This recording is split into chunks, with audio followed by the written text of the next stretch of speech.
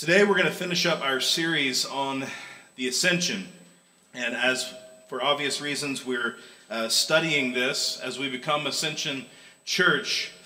What does that mean? Many have asked, what is that about? And I love the name, but what's behind it? And we've kind of broken it down over the last 4 weeks and saying that it's really the culmination of what Christ has done here on earth. And the first week we talked about how Christ has done it all. When he ascended, it finished his work on earth so far. He has accomplished salvation for his people. Then we saw that Christ is over all. When he ascended, it clearly means that he is exalted. And so he is the Lord over everything, heaven and earth, under the earth. Every sphere is under his domain. And then the third week, Christ is in it all. We talked about how Christ then fills all things. Because of his ascension, it means that everything now relates to Christ. Everything for our very lives. We see our lives not just as random events, but as theologically geared, as we see that a whole earth and all of our lives fit into the story of Christ.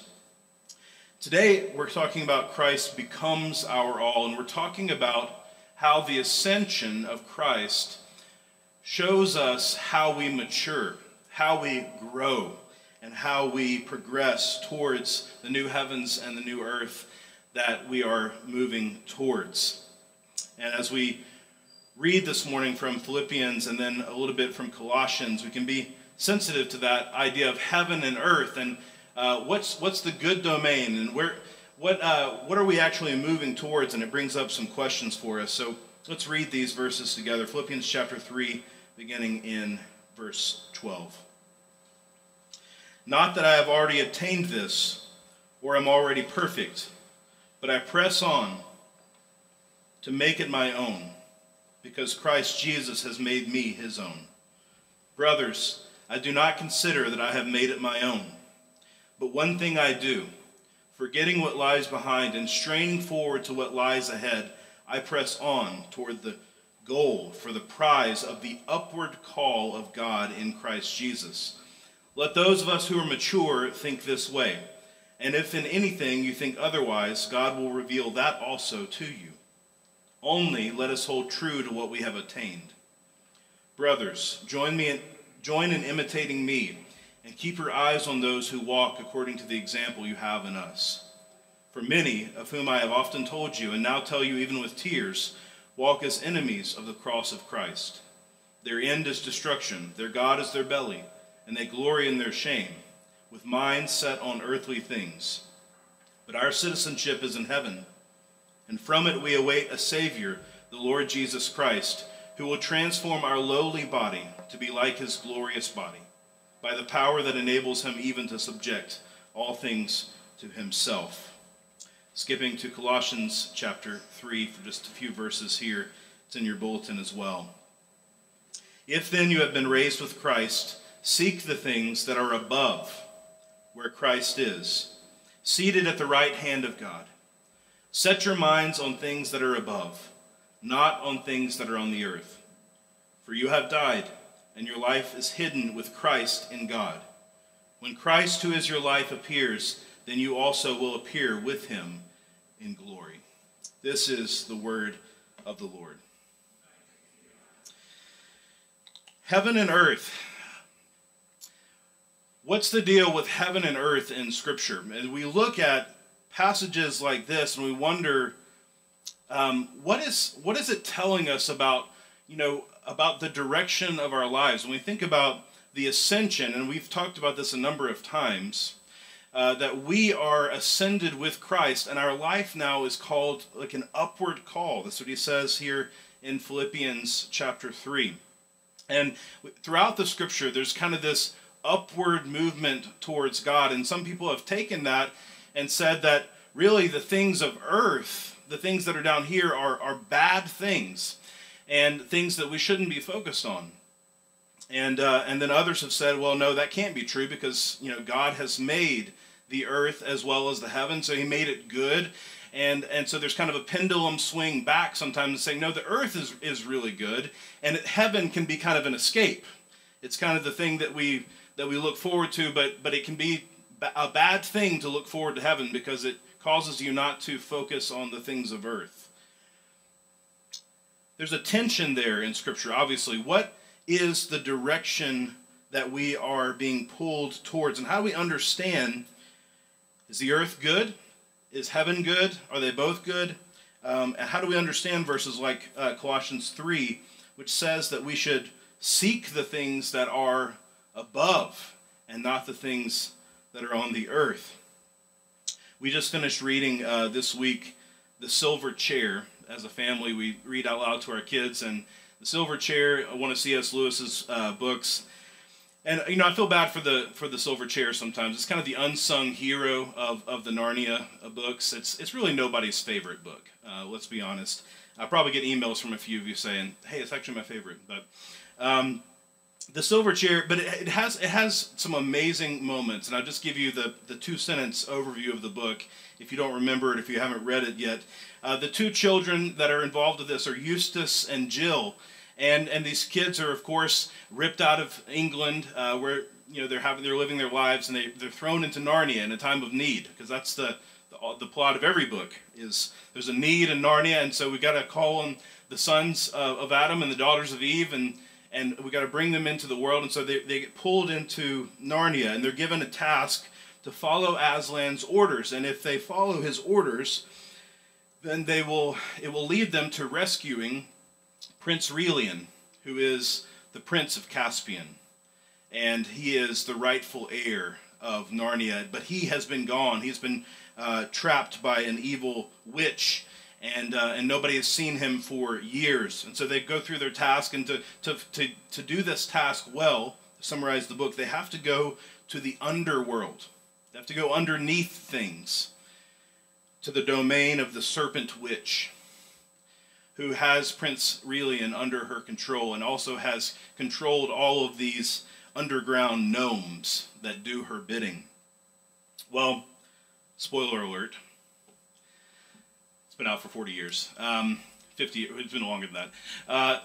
The witch is killed, and Relian is released from the burden of being held by her. The spell is broken. All the gnomes underneath the ground then realize that they've been under her control, and so they are free as well.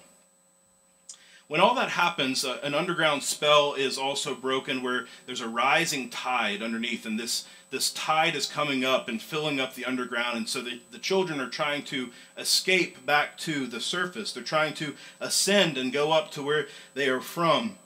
But during the midst of this rising tide, the gnomes who have recovered themselves say, "Why don't you children, Eustace, Jill, and now Prince Relian who's with them, why don't you come down and hang out underground for a while?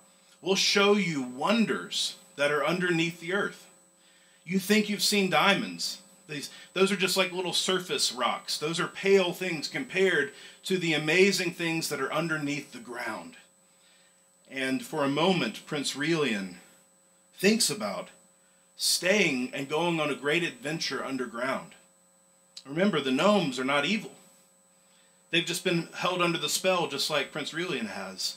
And so that he considers their invitation. But in the end, the waters are rising, and they make a split-second decision instead to ascend back to Narnia. And as they come out, Prince Relian has a moment where he says, I really almost got us trapped down there. By taking that time and considering that for a few moments, I really almost lost us for good. I almost got us trapped. It wasn't the case that there was something particularly wrong with the underworld. It was held under the witch's spell, but the gnomes belonged there. They wanted to be there. But it still had the power to trap them. Prince Relian and the children belonged in Narnia. They had an allegiance. Prince Relian was supposed to be the king of Narnia, the rightful heir. And if he had been trapped underneath, he could not have done what he was supposed to do. I think C.S. Lewis is onto something in terms of understanding our relationship between heaven and earth. The underworld, the place of the earth that God has created, is not an evil place. This is a good place. It's full of beauty. It's full of amazing things, treasures, pleasures, beauties. But it does have the power to trap us. And that's what I think is going on when the scriptures talk about how we don't need to set our minds on the things that are on the earth, but the things that are in heaven. We recognize the goodness of what God is doing down here, but also that he has made us for a different world. We are the sons of Adam. We are the daughters of Eve, and we belong in Narnia with him, where Christ is ascended, where he's sitting on the throne. We belong with him. That's where our citizenship is. That's where our minds are. That's where our transformed bodies are going. And so we focus on the upward call of Christ, not because everything down here is bad, but because that's where we ultimately belong. So here's what I want us to see this morning. The ascension provides the direction for maturity. Christ becomes our all. The ascension gives us the direction, that is, the upward call for maturity. Now, this is easy to see throughout the scriptures. If we just take a sampling, the people of God ascend to where God is. That is the story of scripture. Think about Moses going up on Mount Sinai to receive the Lord's law. He ascended. He was from the people. He ascended into God's presence. Think about Jacob, who ascended the ladder in his dream to be with the Lord. Think about Elijah, who was carried off into heaven, ascends into heaven through a chariot. Think about Jerusalem itself, the raised city. Jerusalem is on a mountain. You have to go up to go to Jerusalem. I've experienced that. A decade ago when I was in Israel, we flew into Tel Aviv. It's where the airport is. And you drive to Jerusalem, and you're on a bus, and the whole time the bus is tilted up. You're going up towards Jerusalem. And so the people of God, when they would come to Jerusalem multiple times a year, or at least once a year, to sacrifice, they would walk up. And that's why we have the Psalms of Ascent, Psalm 120 through Psalm 134. The ascent, they're ascending to Jerusalem, because that's where the presence of God is. It's not just in the Old Testament. Paul now says that Jerusalem is the city above. In Galatians 4, he says, now we are moving towards the other Jerusalem, that is heaven, which is above, which makes sense of why he calls it here the upward call, because it is where Christ is. This is the direction of maturity. And interestingly, when I read this week in Philippians, I noticed all of the body language in this passage. What he pictures as the upward call, or the transformation that we can have in Christ, is a transformation of our body's desires. That's really what it is. At the end, he says he will transform our lowly body to be like his glorious body. And if you go back through the passage, you can see how this direction for maturity actually speaks to parts of the body that are the seats of desire. Let me tell you what they are. He talks about the upward call. It's like on the ear, the call that's calling out to us. Then he talks about the watching eyes. Keep your eyes on those who are examples. And then he talks about setting your mind on the things that are above. And those are the three things we're going to look at this morning, how our desires are transformed in this direction of maturity. So first is this, an upward call. Paul talks about hearing Christ call him upwards. That's the direction for his maturity. He says, verse 12, not that I have already obtained this. Now, what is the this that he's talking about? If you go just 2 verses before that, you'll see what Paul has said. He says, this is what I'm going for. In verse 10, that I may know him and the power of his resurrection, may share in his sufferings, becoming like him in his death. Paul wants to know him, to share with Christ, to become like him. And so that becomes the goal. And then he says, not that I have obtained this. In fact, there is no actual direct object there. It doesn't say this there. It says, not that I've already obtained. Leaving it open, kind of like when we say, I haven't arrived. We don't have an object there, right? We just mean there's kind of a goal in our minds, and whatever that object is, I know that I'm not there yet. That's what he says. I haven't obtained. I haven't arrived to this goal, to know him, to share in his sufferings, to become like him. But he says, I'm still running after it. He switches now to a military or a hunting type language where he says, I press on to make it my own, because Christ Jesus has made me his own. I press on so that I can seize Christ who has seized me. It's the hunt, or the seeking after a military battle, the hunting down. That's the image there. He's saying, that's what I'm after. I'm after this goal, to know Christ, to share in his sufferings, to be like him. I'm hunting after it. I keep going. And then he says again, just to make it more clear, brothers, I do not consider that I have made it my own. I'm not there yet. However, one thing I do, forgetting what lies behind, straining forward to what lies ahead, I press on toward the goal for the prize of the upward call of God in Christ Jesus. From the language of hunting to the language of the games, the race. I pursue the end of this, straining towards the finish line, not looking behind. As any runner knows, that's a fatal moment when you turn back and you look to see where you are. It can throw off your rhythm. It can throw off your speed, and you can lose the race. And he says, I've got to forget what lies behind. Forgetting there doesn't mean that he has amnesia about his previous life, that he doesn't still wake up in the middle of the night realizing that he persecuted the church of Christ.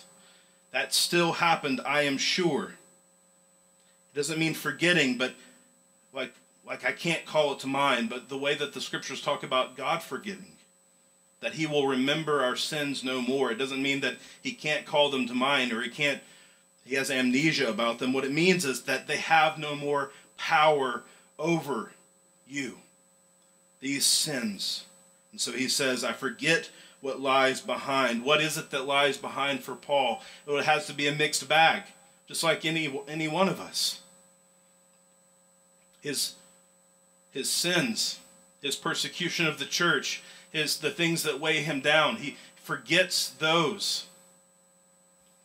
But also his achievements. Paul talks about the successes that he had to forget. That he was taught by Gamaliel. That he was the first in his class. That he was the best Jew around. That he had achieved so much. He considers all that rubbish, right? So he had to leave behind both his successes and his failures, so that he could focus on this finish line, and not letting those things have power over him. And he's moving towards it, but he hasn't got it yet. What Paul is talking about here is his holy dissatisfaction. That he is led forward more and more. There's a direction to his maturity. He wants more and more, and there's an energy there. He's highlighting here a tension in the Christian life, which is there's a tension between resting in Christ and pressing on into maturity, isn't there? It's even in the language that he uses here, that tension. He says, look, he uses the word perfect twice here, but he uses it in different ways. He says, look, not that I have already obtained this or am already perfect. But then later he describes himself as perfect. He says, let those of us who are mature, that's the same word for perfect there, think this way. I'm not perfect, And yet let those who are perfected think this way. The tension there is, look, I am mature. I am being perfected. And yet I want more. I'm resting in who I am, but I also want more. Even in the way that he describes seizing Christ or grabbing hold of him. I press on to seize him, but he has already seized me. So he's comfortable in his being with Christ already. He has ascended with Christ. He's sitting with Christ now, and yet he's still trying to make Christ his own. That tension is part of that mature process where we realize that the scriptures speak about it this way, that we are already with Christ. Ephesians tells us we are already seated with him in the heavenly places. We have received everything, and yet the call is to pursue after him. So Christians are called to be both secure and be motivated. That's part of even our worship service as we say, confess your sins, hear the assurance of God's grace. Rest in Christ. I love how Eric said that earlier. I hope you can rest in that. Secure. And now we're having a sermon about maturity, right? Where you are called to press on, like Paul says, one thing I do, I'm going towards the finish line. And those two things are not opposed to each other. We press on towards the thing that we have already received. It's a beautiful thing about Christianity. There is a call. He says, it's a call, the upward call of God in Christ Jesus. That's what is at the end. That's what's beckoning him on. That's what's motivating him, is the call on his ear. He hears it, and then he is following after Christ. I couldn't help this week in reading this, but to think about Frozen 2. And the call that Elsa receives, right? Don't lie, you've seen it.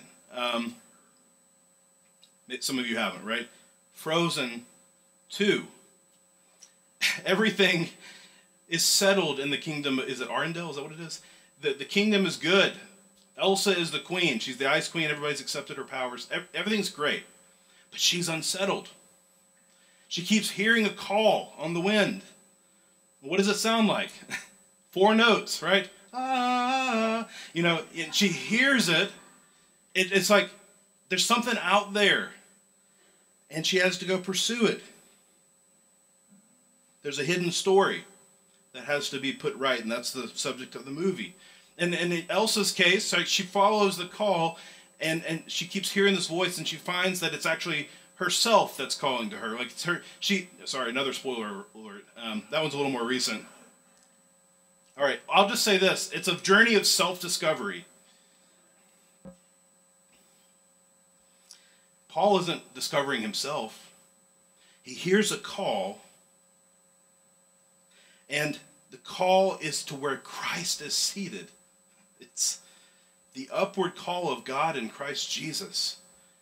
It's not of himself. It's something so far up that it takes a lifetime. It takes longer than a lifetime to reach. The call of Christ on his ear motivates him, moves him every day. The seed of desire. What do we listen to? What's beckoning to us? For Paul, it's Christ. The ascended Christ beckons him towards his presence. Then he switches to another part of the body. He says, the eye. Another seat of desire. Where he says, in verse 17, brothers, join in imitating me and keep your eyes on those who walk according to the example you have in us. For many of whom I have told you, and now tell you even with tears, walk as enemies of the cross of Christ. Paul here is saying, this is who you should watch, and you should avoid watching. Imitate me, he says. That's not a selfish thing, as he says in 1 Corinthians. imitate me as I imitate Christ. He's not trying to make everybody like Paul. He's trying to make everybody like Christ. So watch me. I'm trying to be like Christ. As I go towards that one thing, you should be watching me and people like me. Keep your eyes on people that give you that energy towards Christ. In contrast, watch out for the enemies of Christ. Even though they are the enemies, Paul is still weeping over them. Those who have gone in a different direction, who have minds set on earthly things. Their minds are set on earthly things, and again, as we've said, it is not saying there then that the earth is bad. It's saying to be set on the earth is bad. To be focused on the things of this earth. It's the person, the enemy of Christ here, is the one who has such a mind set on the things of the earth that we really start to believe that the things of this earth are the ends of themselves. That right now matters the most. Like C.S. Lewis, in a different context, has reminded us before, we are half-hearted creatures, fooling about with drink and sex and ambition when infinite joy is offered to us, like an ignorant child who wants to go on making mud pies in the slum because he cannot imagine what is meant by the offer of a holiday at sea. We are far too easily pleased. This is what he's talking about, saying those who have their God as their belly, their end is destruction. Those who have set their minds on earthly things, they've settled for less. Don't watch people like that. Their glory is their shame. I sometimes watch, I was just talking with one of you about this maybe last week. I can't remember who it was. Sometimes there's these videos that always draw my eye online. Early celebration fails. Early celebration fails. And they describe, it's a video of somebody that's running a race and they celebrate too early. They start doing this, as they come to the finish line. And meanwhile, there's that person right next to them, who's like catching up and they don't see them.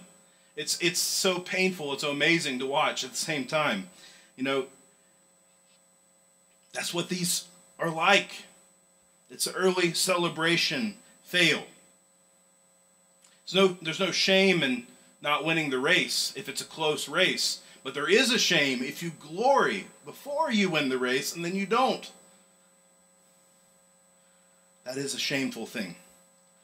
And that's what those who are the enemies of Christ are like, Paul says. It's like they're celebrating too early. Yay! Drink, ambition, sex, all the good things that God's given us. That's where it's at. I have all these things. I can pursue all these things. It's like glorying too soon. Paul says, keep your eyes on those who are actually working towards finishing the race for the joy set before them. Not for the temporary joy that comes from setting your mind on the things of the earth. God has offered us so much more. Our faith is that we believe that the highest and best gifts are eternal, and that straining towards them is actually where life is found, not in temporarily settling for things that are also good. And you need people around you who are running the race so that you can imitate them, and you can watch those who are not, and seeing the contrast, you can faithfully follow. There's an upward call. There's an imitating eye. Thirdly and finally, there's a heavenly mind. Go with me to Colossians chapter 3, that second passage that we read, where it says, "If then you have been raised with Christ, seek the things that are above where Christ is, seated at the right hand of God. Set your minds on things that are above, not on things that are on the earth. For you have died, and your life is hidden with Christ in God. When Christ, who is your life, appears, then you also will appear with him in glory." The alternative to a mind set on the things of earth is a mind set on the things that are above in heaven. But notice why we set our minds on the things in heaven. It's not because it's an escape. It's not because we get gold and silver and we finally, or different interpretations of the end and, different religions, virgins at the end, whatever. It's not that there's a huge prize there that is the motivating factor. It is. That's where Christ is. That's where Christ is. You have died. Your life is hidden with Christ in God. And if Christ is there, then you can be there with him now, presently. And when he appears, you will be with him when he appears. In Philippians it says that it's our citizenship. Our citizenship is in heaven, he says in verse 20. Our citizenship is in heaven, and from it we await a Savior, the Lord Jesus Christ. What is a citizenship? It's a place where you live, and it's the place where your allegiance is. And that was the problem ultimately with Aurelian, Prince Aurelian, staying behind in the underworld, is that was not where his citizenship was and not where his kingdom was. It wasn't evil. It was just that he was the rightful king of Narnia and a citizen of the place above, which is the new heavens and the new earth, Narnia. And every son of Adam and every daughter of Eve is also a citizen and a king and a queen, as the scripture tells us, of that place. It's where Christ is, and it's where we belong. And so, the direction of maturity means that we ascend toward that place where Christ is. Listening to the call, looking with our eyes at those who are doing it well, setting our minds, and the result is a transformed body. Look at verse 21. We will transform our lowly body to be like his glorious body by the power that enables him even to subject all things to himself. That power that Christ received above all things when he ascended and sat at the right hand, that same power will make us ascend to him in the end. Many of you know the movie Chariots of Fire, and there's a scene. If you remember in the movie, the characters are Eric Liddell, who's the Christian runner, and Abraham's, who's running for himself, and Abraham's has a love interest named Sybil, and they all offer their own perspective on the race, so to speak, which is of course about the Olympics, but also about life. And Abraham's has just lost a race, and he's sulking in the bleachers, and Sybil walks up to him and he says to her, "If I can't win, I won't run." And she says back to him, she offers a little bit better perspective. She says, "Well, if you don't run, you can't win." Basically turning it around on him, saying, "Look, I know that you're discouraged, but if you just run, then at least you have the possibility of success." That's a little better perspective. But then Liddell's perspective is much better still, which is, of course, when I run, I feel God's pleasure.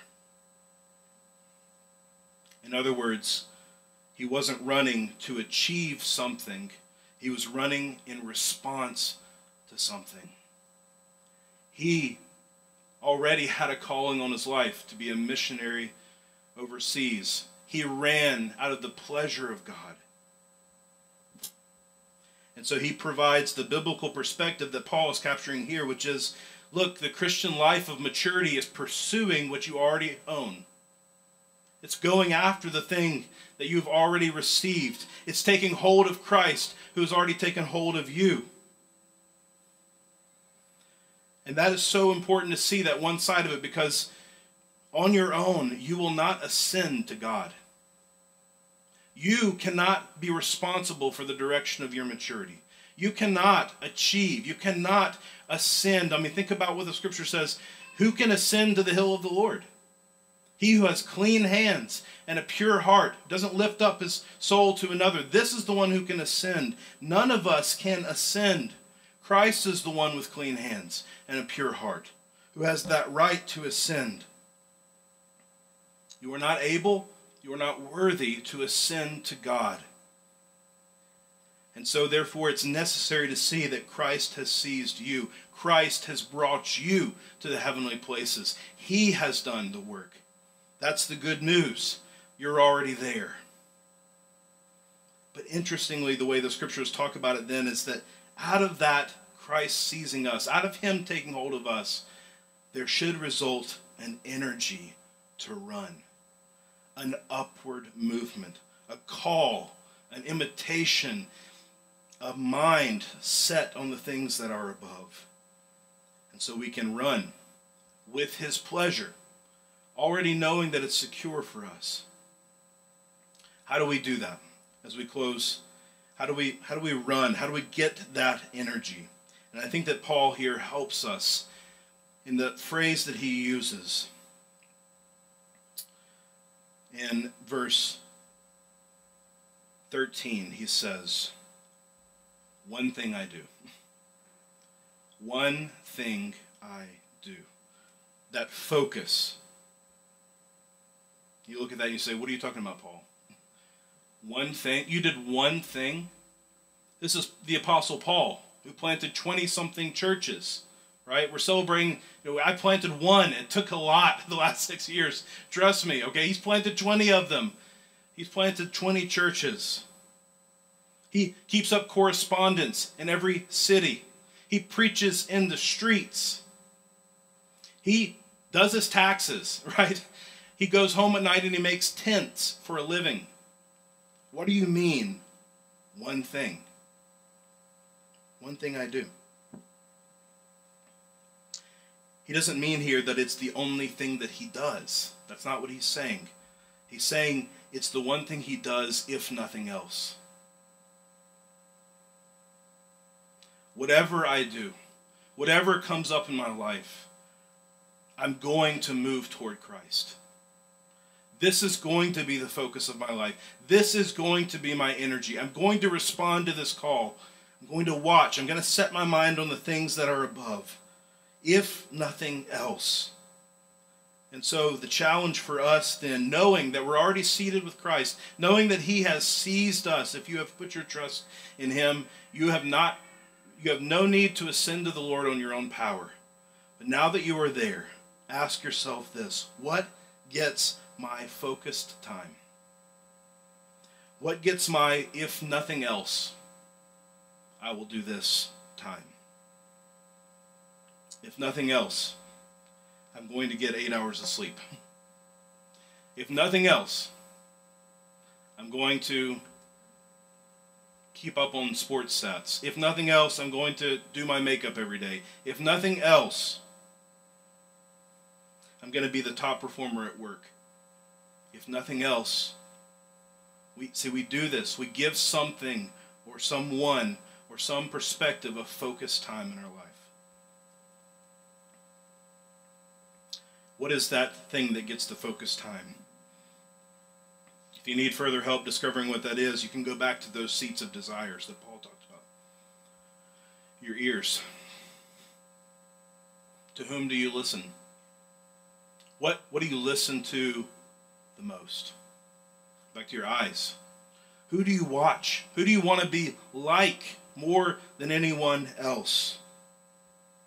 Back to your mind. What do you think about? What do you dwell on? What do you fall asleep being comforted with? What is on your mind? Those are the ways that desires come to us. Whatever that is, that if nothing else thing, it's not a bad thing, I'm sure. Perhaps it is. Perhaps it's a sinful thing, but perhaps it's your own ambitions or your own appearance or your own friendships or many of the good gifts that God has given you. It's not as though he's inviting you out of those things. But look, ask yourself this: what would that desire look like if it was transformed? If it became part of something else, of this one thing,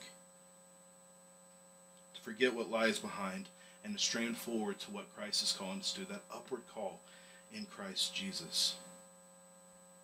How would that look if it was set in the context of you seizing the one who has already seized you?